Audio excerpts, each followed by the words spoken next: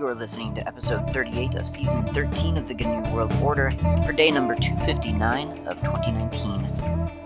Hey everyone, this is Klaatu, and in this episode we're going to continue what we've been doing, which is to review commands from the util Linux package, because as you know by now, we are going over every single application installed by default on a Slackware Linux image, and possibly, in some cases, on your Linux box as well, because certainly right now we're going through util Linux, and that is typically distributed with everything. Util Linux is from the kernel maintainers, and it's kind of one of those utilitarian util Linux packages that everyone gets, even if you don't necessarily sort of consciously use those commands very often or at all sometimes, as is arguably the case today. So the command imcookie is next in our list of util Linux. It's user bin imcookie, and imcookie, according to the man page, let me do man imcookie, get exactly the description here. It says it generates magic cookies for XAuth. It specifically generates a 128-bit random hexadecimal number for use with the Xauthority system. Now, honestly, to me, it looks like imcookie is sort of just a dressed-up version of MD5sum. I mean, that's seriously what. In fact, that's probably what I'll probably realistically use it for if I need a random value for a password or something like that. Just running imcookie is a quick and easy way to sort of just get that first part of the output of MD5sum. And in fact, that's what you could do. If you just type in imcookie, you'll see it in action, and it dumps out an MD5sum length hash of random letters and numbers. Of course, they're all actually numbers from urandom, from /dev/urandom. If you want to add a little bit of randomness to that, you can use the -- file or -f if you are lazy, and it uses whatever file you pass off to it as a little bit of extra randomness. There's not really great detail in the man page about how it uses that file, like what it's doing. I don't know if it's counting characters and using that number as a starting value. I don't know if it's calculating that MD5sum and then grabbing another MD5sum from urandom and then combining the two, or what. It doesn't really say. But let's just try it. Here's a random file in my home directory called packagesource.note. No idea what that is. It's probably something ages ago. imcookie-f, that file, return, and I get 12DE, and then a lot of numbers, and then 171F. So I'll run it again, and I get a different A3CF, and then A899. So obviously a different number. So even though you're using, you're not just using the file that you're giving it. It is obviously adding something to the results. And then if I run it yet again without any file, I get something completely different. So I'm getting a unique value each time, and that's obviously what you want when you're generating random cookies for an authorization system. I could go into XAuth at this point, because that's really what we would want to talk about to cover what's actually happening here, but I'm not going to. I will say that if you go into the imcookie man page, and it says typical usage, xauth space add, and this is in the imcookie man page, mind. So xauth space add space :0 space dot space the results of imcookie, so backtick imcookie backtick. If you run that, bad things could happen. So I advise you not to necessarily run that if you're doing important work on your system. It may cause you to lose authorization to run applications on your own machine. So you would not want to do that. There are times when you would do that, but you wouldn't. I don't know what the occasion would be to run that specific command, because you're basically saying take my authorization to use my own display and add a random cookie to it. I don't know how you are then supposed to be authorized to use that, to use your own computer at that point. So all of this stuff is stored in .x authority. That's, if you want to look at it, you can do a cat ~.X and then the word authority, and you'll get a bunch of gibberish that your terminal doesn't know how to display to you probably, and that shows you sort of the magic cookie activity for your current session. You can do the same thing. You can get those same results with the xauth command. Xauth return. It says using authority file home Klaatu .x authority, and then you can type in, and then you're at a prompt, an xauth prompt, which I don't really want to be at, but I'll keep going with this since I'm talking about it. So I'll type in list, L-I-S-T, return, and it lists all of the different cookies that are, I guess, active on your machine right now. They're MIT magic cookie -1, and they'll show you the hash of that magic cookie. And I'll type in exit to get out of that prompt. And that's as far down the xauth path we will go right now, because, as I say, we're not really on that right now. So it's kind of we're cheating by not limiting our scope to just mcookie. But I just wanted to talk a little bit about that, because mcookie alone doesn't really seem to make a whole lot of sense. And I guess if we're being really strict about it, mcookie is a command to get a random string from dev urandom. Type in mcookie, you get a string.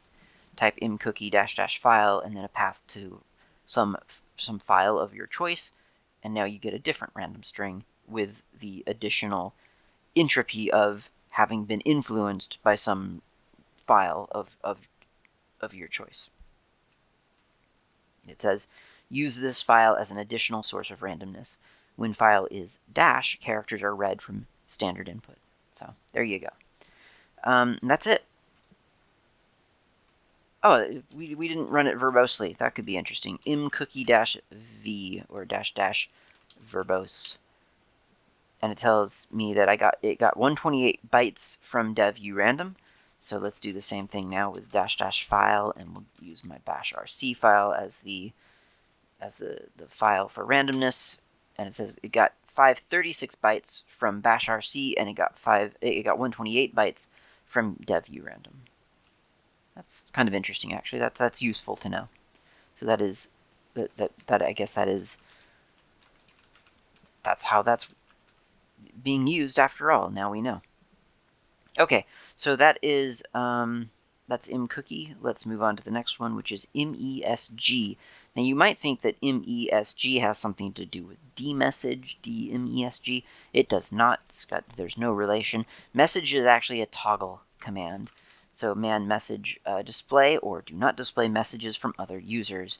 The message utility is invoked by a user to control write access others have to the terminal device associated with standard error output. If write access is allowed, then programs such as talk and write may display messages on the terminal. Traditionally, write access is allowed by default. However, as users become more conscious of various security risks, there's a trend to remove write access by default, at least for the primary login shell. To make sure that your TTYs are set the way you want them to be set, message should be executed in your login scripts. There are two arguments for message. There's the in to disallow and the y to allow. So if we do mesg return, it says is in. So if I do mesg y, it gives me no feedback whatsoever. So I'll do mesg again, and it says is y. So now it is active. So if someone else was on my network in a terminal and wanted to talk to me, then they could use the talk command or the write command or the wall command and send me a message. This is something that That is, it smacks of old school Unix, where you're at a company and you're all really in the same system. You are all logged into the same system, but the computer on your desk has logged into an X server and is connected, but is connected to file systems not local to your computer. It's very fancy stuff. It's very cool. I got to experience it at a movie studio that I was working at here in New Zealand. It was a lot of fun, and the talk and the write and the wall commands were enabled, and you could get messages from other people from right there in your terminal. It was pretty neat. It was a real luxury to be a part of that system, and I will certainly never forget it. It was just absolutely pure Unix stuff, and it was just a blast to be a part of. So MESG, you can, sort of, it's basically setting yourself away or not away on a modern chat program like, I don't know, whatever people use for modern chat. AIM? Not really, but Signal? Something like that. So yeah, that's MESG, and that's really everything about MESG that I have to say, because that's really all there is to it. It's a pretty simple on or off switch. Well, I'd kind of planned to only cover the M's this episode, but that was a lot quicker than I realized. So let's dip into the N section and take a look at the command NameI. NameI is kind of cool. It resolves path names, sort of, for you. You'll see. So NameI, follow a path name until a terminal point is found. That's not the best way to express what is happening here, but that's fine. So it sort of deconstructs a path for you. So let's go to a terminal here and NameI, and I'll just do a ~/.bashrc. I know that file exists, and I know where it is, so we'll hit return. And it spits out this kind of line item deconstruction of the path that you have provided for it. And the path, and this is a really good one to look at, because at least on my system I have it pretty well. There's a lot going on here. So F, I believe it's just saying the file that I've passed it is, yeah, the F is the path name currently being resolved. And it tells me that the file name that I've provided is /home/clat2/.bashrc. Under that is a D for directory, and it's slash, and then under that is D for directory home, and then D clat2, and then an L. What does L stand for? Well, as you can probably imagine, it's symbolic link. Both the link and its contents will be output. Okay, so let's see if that's true. So it tells me L.bashrc, and that points to /home/clat2/.profile. So where does profile exist? Well, under the L is a D/D home, D clat2, and then finally a dash, meaning that this is a regular file in the notation of NameI, .profile. So that's the full resolution of that name. It tells me the path that I actually gave it. It tells me where that lives. It tells me what kind of file it is, and then it tells me what it actually resolves to. Really, really potentially useful command, I think, as you can probably imagine. Now, if I give it a fake file, so NameI ~/foo, which I happen to know right now does not exist, tells me all that information. It gives me the directory, and then it tells me, and then it gives me a foo dash no such file or directory. So it doesn't give you an error or anything like that. It follows through as long as it can, and when it realizes, well, there's actually no resolution here, it tells you that. It tells you exactly that it doesn't know how to resolve that thing, which is useful sometimes. Now, I understand that a lot of people, in some ways, it's useful to not return essentially true if something is basically an error.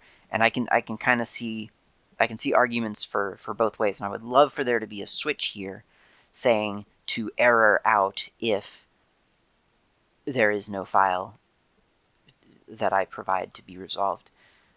But there's no allowance for that, so that's kind of an interesting feature of this program, and I think it would probably guide you in how you are going to utilize it. I would imagine, like possibly you wouldn't use it at all if you knew that it was going to lie to you and tell you that, give you a list of all these things until it finally says no such file. So anyway, there are options here. Name I -- long gives you the long list of the files and directories. So it gives you the file modes, the file ownership, and so on. -m, it gives you just the file mode, so RWX, RWX, RX, or whatever it is. -- no symlinks, or just -n don't follow the symlinks. So in that profile instance, let's get back up to that really quick and add an in to that. No, it was the bash rc, sorry. There it is. It just points at the very bottom. It says, oh, it's an L, it's a .bash rc, and it goes to profile, but it doesn't actually show you. It doesn't then delineate where profile is. -o or -- owners show owner and group of each file, so it's like the long thing, but without the file mode. It just has the file owners. -v, vertically align the modes and owners. So this, I think that was a -v. Is that a -v? It seems really odd. Yeah, -v. It just makes sure that when you're using, for instance, your -l, everything's lined up. There's nothing's staggered in a weird way. I don't really see the difference, to be honest, because at least in my terminal, the output of -l and -o and everything were already lined up. But maybe I just don't have enough users happening, or enough variety in the file ownership in that particular instance. -m show, or -x, sorry, -x or -- mount points show mount point directories with a capital D rather than a lowercase d. And I think that's everything. Those are all the options. The original AIM-I program was written by Roger from tech.com, and the program was rewritten by Carl Zach from Red Hat. Bugs are to be discovered, so if you're looking to find bugs, it sounds like NAME-I is ripe for the picking. And that's it. That's what it does. What you're going to do with it is up to you. It's an interesting little command, easy to parse. I can see really how it would be really, really useful, actually. I know that there's probably some overlap there with things like dir name and base name and things that are designed to chop up paths. But I kind of feel like there is a little bit of, there's something there to the ability to get a predictable list of the different steps in a path. I mean, it seems weird to just to use it in your own terminal to a file that you obviously already know the path of. But sometimes you don't have that, whether it's because you're writing a script that is going to receive a path that you cannot predict. The user may be providing a path to a file. You don't know what that path is, and you want to be able to establish some things about the file. And so you're able to look, if the second line reads home, then you know that it's in the home directory, and maybe that means something to you. If the second line is shared storage, or NFS or whatever, then you know that it's somewhere else, and maybe that means something to you. And certainly, once again, just using the movie studio that I worked at as an example, you very often didn't know the true path of a thing, because maybe it was on, it looked like it was at / name of the movie, but it was actually /NFS / shots / name of movie / scene / 001. I don't know, whatever it might be. Sometimes you didn't know where the actual thing was because a lot of scripts would abstract that away from you. So that's It's a useful command. That's what I'm trying to say. Now, the next one in the list, NSEnter, is a little bit more complex than name_i or mcookie or message, so I'm not going to start on that one this episode.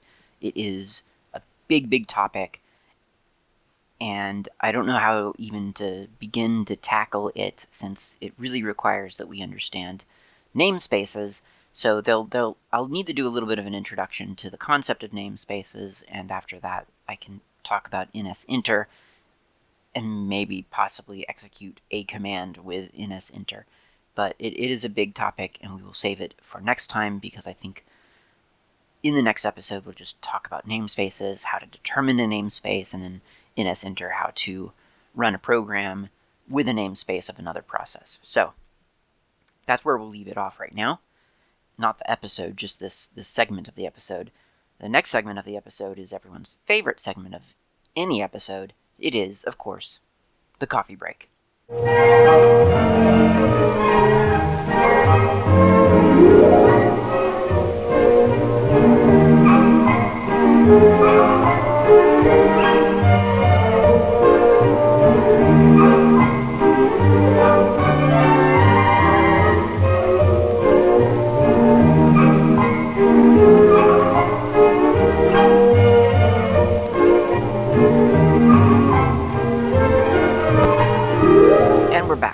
Ideally, you have a cup of coffee.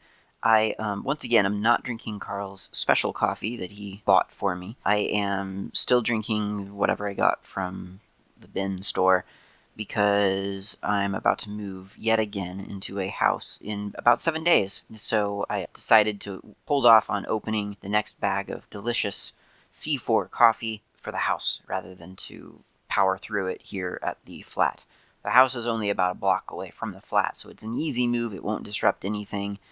Just saying, I don't want it to interrupt the enjoyment of my coffee. That's the important note. That's the important takeaway here. What I want to talk about right now is I want to go back to the topic that I was talking about in the previous episode, 1337, and kind of talk about how people get started down the path of utilizing open source in real life.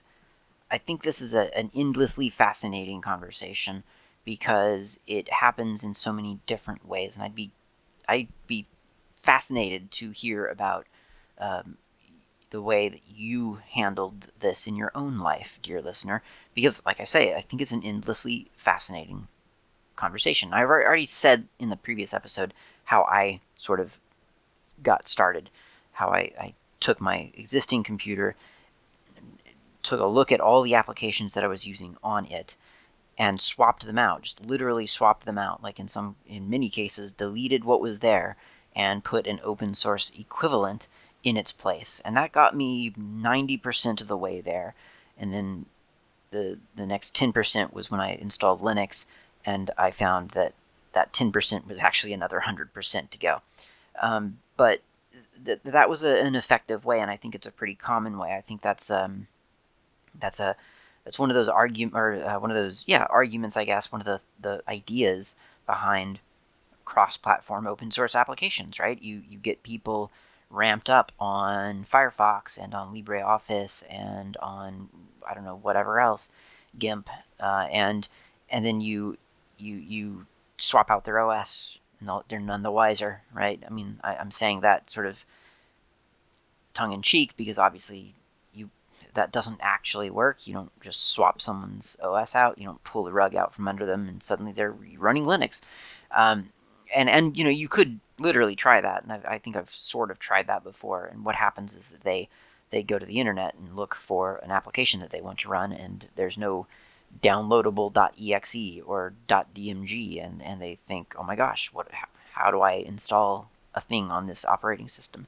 And then it becomes this whole hairy mess of, well, here's the package manager, and here's the graphical one that only works half of the time, and then that application that you were looking for isn't included in the package manager, so we're going to have to download it separately, and we'll install it to /opt, and so on.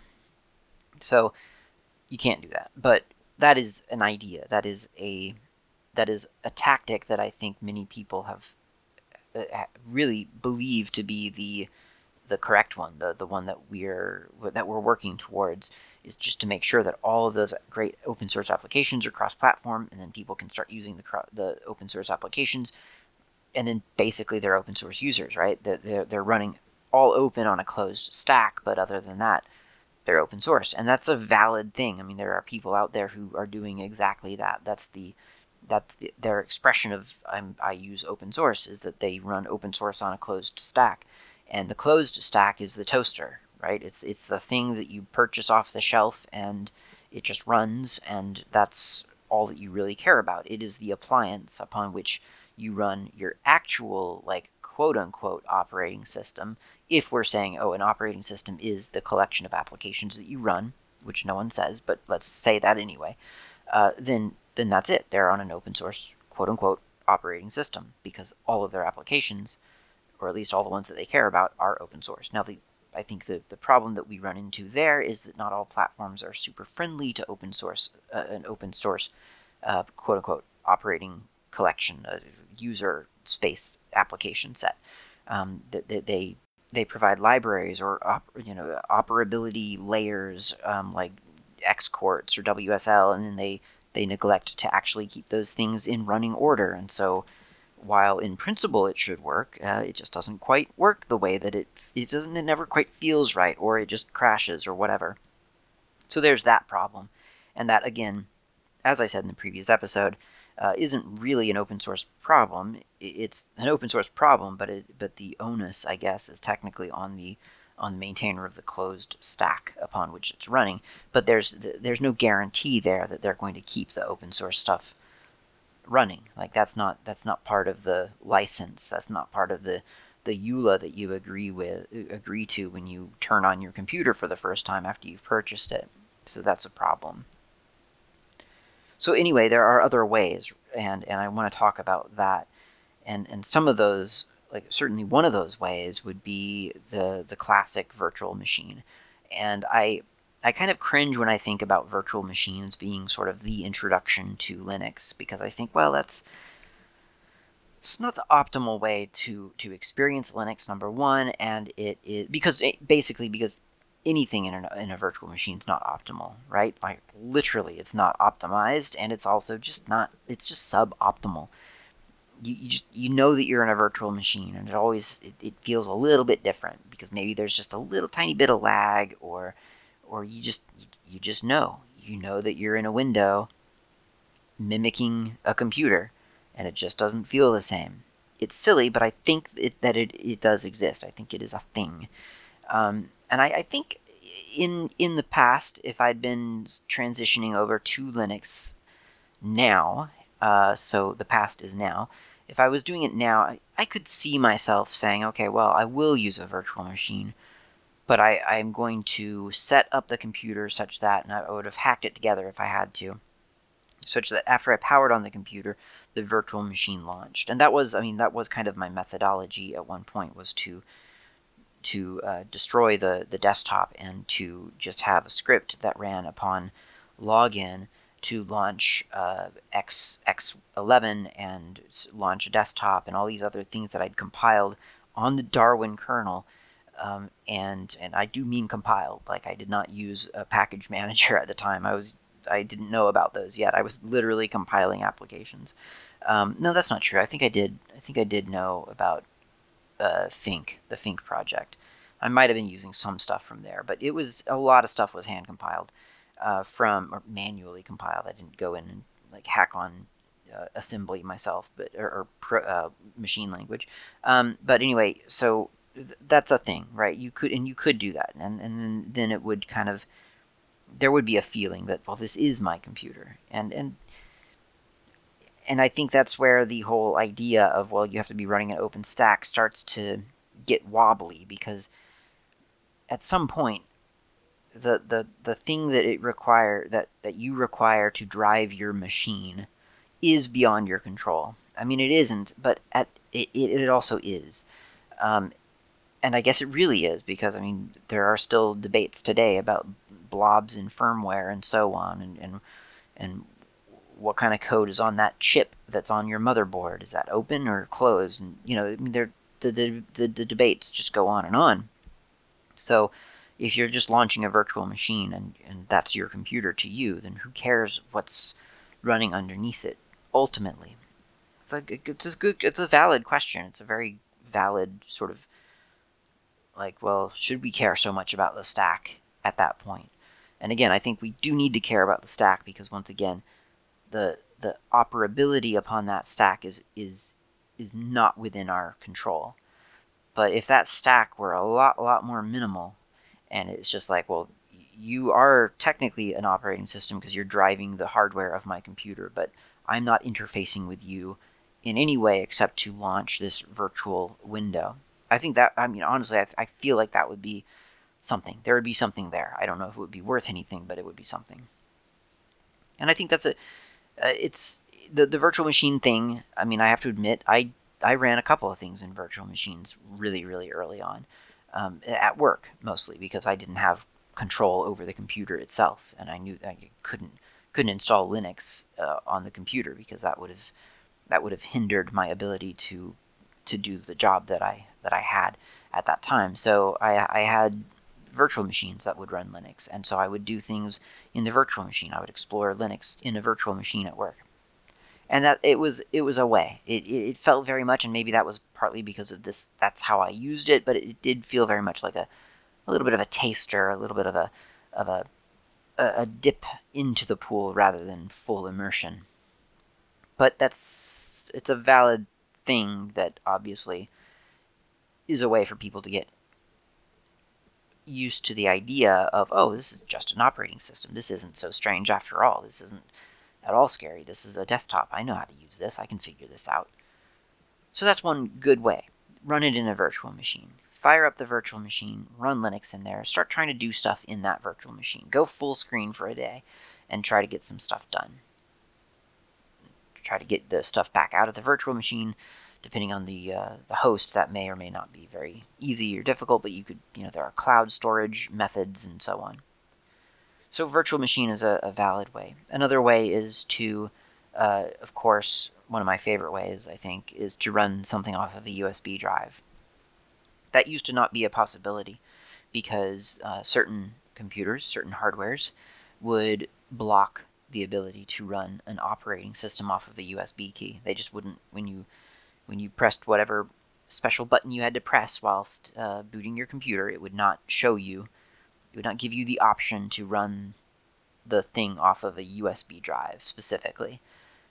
That was frustrating, but luckily I've not seen that in ages. So if you download a Linux distribution, such as Porteous, which we've talked about on this episode, on this show before, download that, put it onto a USB thumb drive, reboot your computer, snag the startup with whatever key you have to press to get a choice, and then boot off of that USB key. And once again, you're using Linux. And that's, I think that's priceless because then you're really using Linux. And if you copy the OS into RAM, you can even take that USB thumb drive out of your computer so you don't have like this thing sticking out of your computer. And you can use the computer just normally, and it's a super smooth and easy and natural feeling experience. And I think that's one of the just the coolest ways to try Linux is to utilize that ability for Linux to be installed onto a thumb drive. Really simple. So we've got virtual machine, we got USB drive, we've got another computer, right? That's a perfectly valid method as well to say, well, I've got my main laptop that I use every day, but there's that one laptop that I've got in the closet or on the shelf, and it was a perfectly good laptop 3 years ago, 5 years ago, but now it's too slow, it's too virus laden, too whatever. Install Linux onto it. Just put Linux on there and see how Linux performs. It'll probably surprise you, and you can then experience Linux on that machine natively. Once again, it's in a way it's a good method, but it's also a bad method because chances of you picking up that computer instead of your main computer, it's kind of 50-50. It kind of depends on who you are. I know that me, if I rescue a laptop with Linux, I am then usually driven to use it more often because there's a certain amount of pride that comes with that. But I don't think that's necessarily true for everyone. A lot of people like the new and the shiny, and they just prefer to use that newer computer. There's also that drawback of that older computer. If it's a laptop, there's probably a problem with the battery, just because that's usually what kills a laptop ultimately, is just the 2-hour battery life that it eventually starts to be plagued with. So there are drawbacks to that, I think, but it's not a bad way to get that native experience on a computer with Linux. Now, thinking a little bit outside the box here, there are some things that are distinctly new. Well, actually, I said that, and I'm starting to qualify that, but let's call it distinctly new. One is the Windows subsystem for Linux, WSL, which apparently is WSL2 now. Not really sure what the status of it is. There are blog posts on Microsoft about it all the time, so you can kind of follow along if you really need to. But even with WSL or WSL2, the idea is that you can install essentially Linux on your Windows box and have it running as sort of a sub-process. But it's supposedly a completely sort of native and equal sub-process to, it's as equal to any other thing that you're running on your Windows box. And that certainly seems very cool. It's very early in development, so it's probably not the best way yet to experience Linux, but it is an interesting way to kind of get used to the idea of what Linux might be. And this is, I think this would be for the more for the programmer out there. I don't think, or the very, very curious newbie who's completely fine with really kind of hacking on things. And I said that it was a very new thing, but I mean, if we really look back, we could cite Cygwin as something that's basically not basically, but it was similar enough, right? There are certain parallels there. Cygwin being, of course, a project that would enable you to run not Linux applications, but applications that are frequently associated with Linux on your Windows box. So a whole POSIX environment called Cygwin, Cygwin. And so it's new, but it's not new. It's completely new because it is actually a Linux kernel, and that's a lot different than Cygwin. But the idea, I think, is kind of the same, and that is to get used to the way that Linux feels on a different platform. And I think the equivalent to that on Mac would be something like Mac Ports or brew.sh or Homebrew, as they call themselves, which is just a package manager for Mac. And once again, it's just kind of like this feeling that, okay, this is how we do things on this platform. And to be realistic, that is often one of the biggest, like the desktop experience of Linux is exactly where it needs to be. I don't think there's anything wanting in the desktop experience, and many of the application experiences, especially if you're already using those open source applications on your closed source platform. It's no different, right? It's the same thing. But just the foreignness of, well, here's how applications get installed on Linux. Here's how you activate something on Linux that is not active before. That's a very new and different feel to people who've never maybe had to mess around even with the Windows registry, much less with the cmd.exe or whatever it is. So getting a feel for that sort of workflow, and to normalize the idea that, well, sometimes it's okay to talk directly to your computer. Sometimes you don't have to go through 50 different GUI interfaces. 50 might be a little bit much. 5 different GUI interfaces to accomplish a task. Normalizing that on other platforms, I think, is actually quite healthy. I think it's also, if we're being petty, and I'm certainly not beyond that at all, then it's there is a little bit of an admission of victory there, right? I mean, the idea that these other platforms are mimicking Linux in order to to stay relevant, it's outstanding. I mean, it's beyond, it defies belief, right? You wouldn't ever have thought in a million years that there would be a command for installing applications on a Mac. Like, that just doesn't even calculate. Like, the Macintosh is champion of GUI, right? I mean, that's what everyone says about the Mac, is how usable it is and how pretty it is and all these other things. And then to find out that for a good portion of Mac users at a technical conference, Brew is their go-to place for applications is kind of mind-boggling. And the fact that Windows, of all things, Microsoft is shipping a Linux kernel, like literally shipping a Linux kernel with Windows now, is beyond mind-boggling. It's all very, very unexpected, and it comes in such an unexpected form, I think, for these companies to sort of essentially admit defeat, which sounds really actually over harsh, but let's go with it for now. Admit defeat by mimicking the Linux workflow, which, again, when we talk negatively about Linux, these are the things that people talk about. These are the exact things people cite on Linux that they want to get away from, and it is the thing that is being ported to other operating systems. So it either means that everyone's missing the boat, or that everyone has missed the boat. And I think it's probably the latter. I think people complaining about these interfaces on Linux just didn't get the memo that sometimes it's just better to be explicit and direct than to be pretty and quote-unquote user-friendly, whatever that means. So that's another way. WSL, Mac ports, Brew. Normalize it for yourself. Get used to this workflow of being able to command your computer directly rather than to go through hoops created by another programmer who thought, this is probably the way someone wants to configure their computer.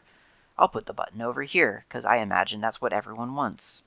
Maybe it's not. Who knows? It's hard to say, because that's the only way that you have to configure it. So get used to different ways. Get used to having control over your own computer.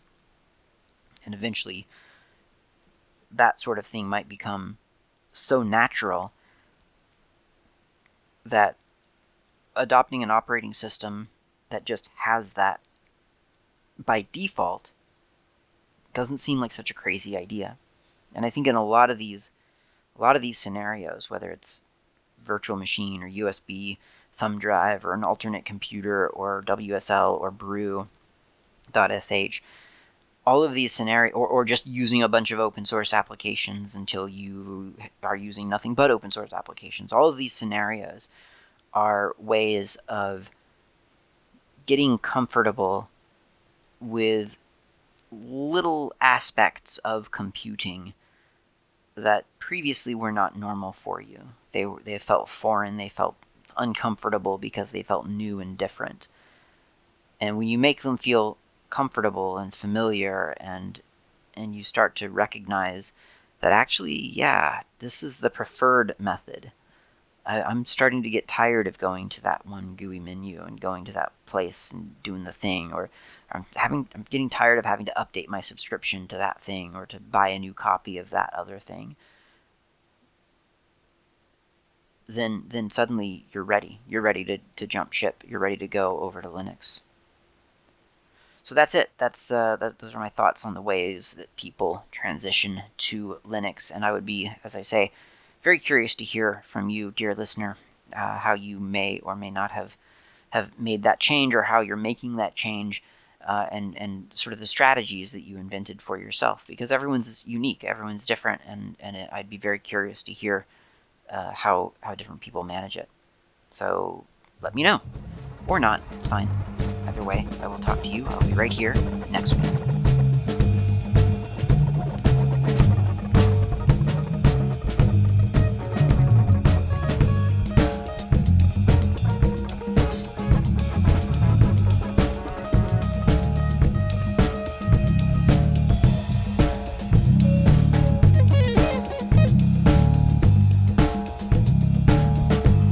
Thank you for listening to the GNU World Order Ogcast.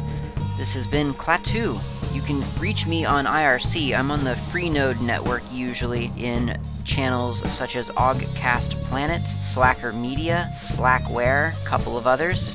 My nick on IRC is not Klaatu. You can also reach me lately on Mastodon. My username there is @klaatu@mastodon.xyz. Of course, you can email me at klaatu@member.fsf.org. That's klaatu@member.fsf, as in freesoftwarefoundation.org. And of course, you can visit my various websites, gnuworldorder.info and slackermedia.info. I will see you next time.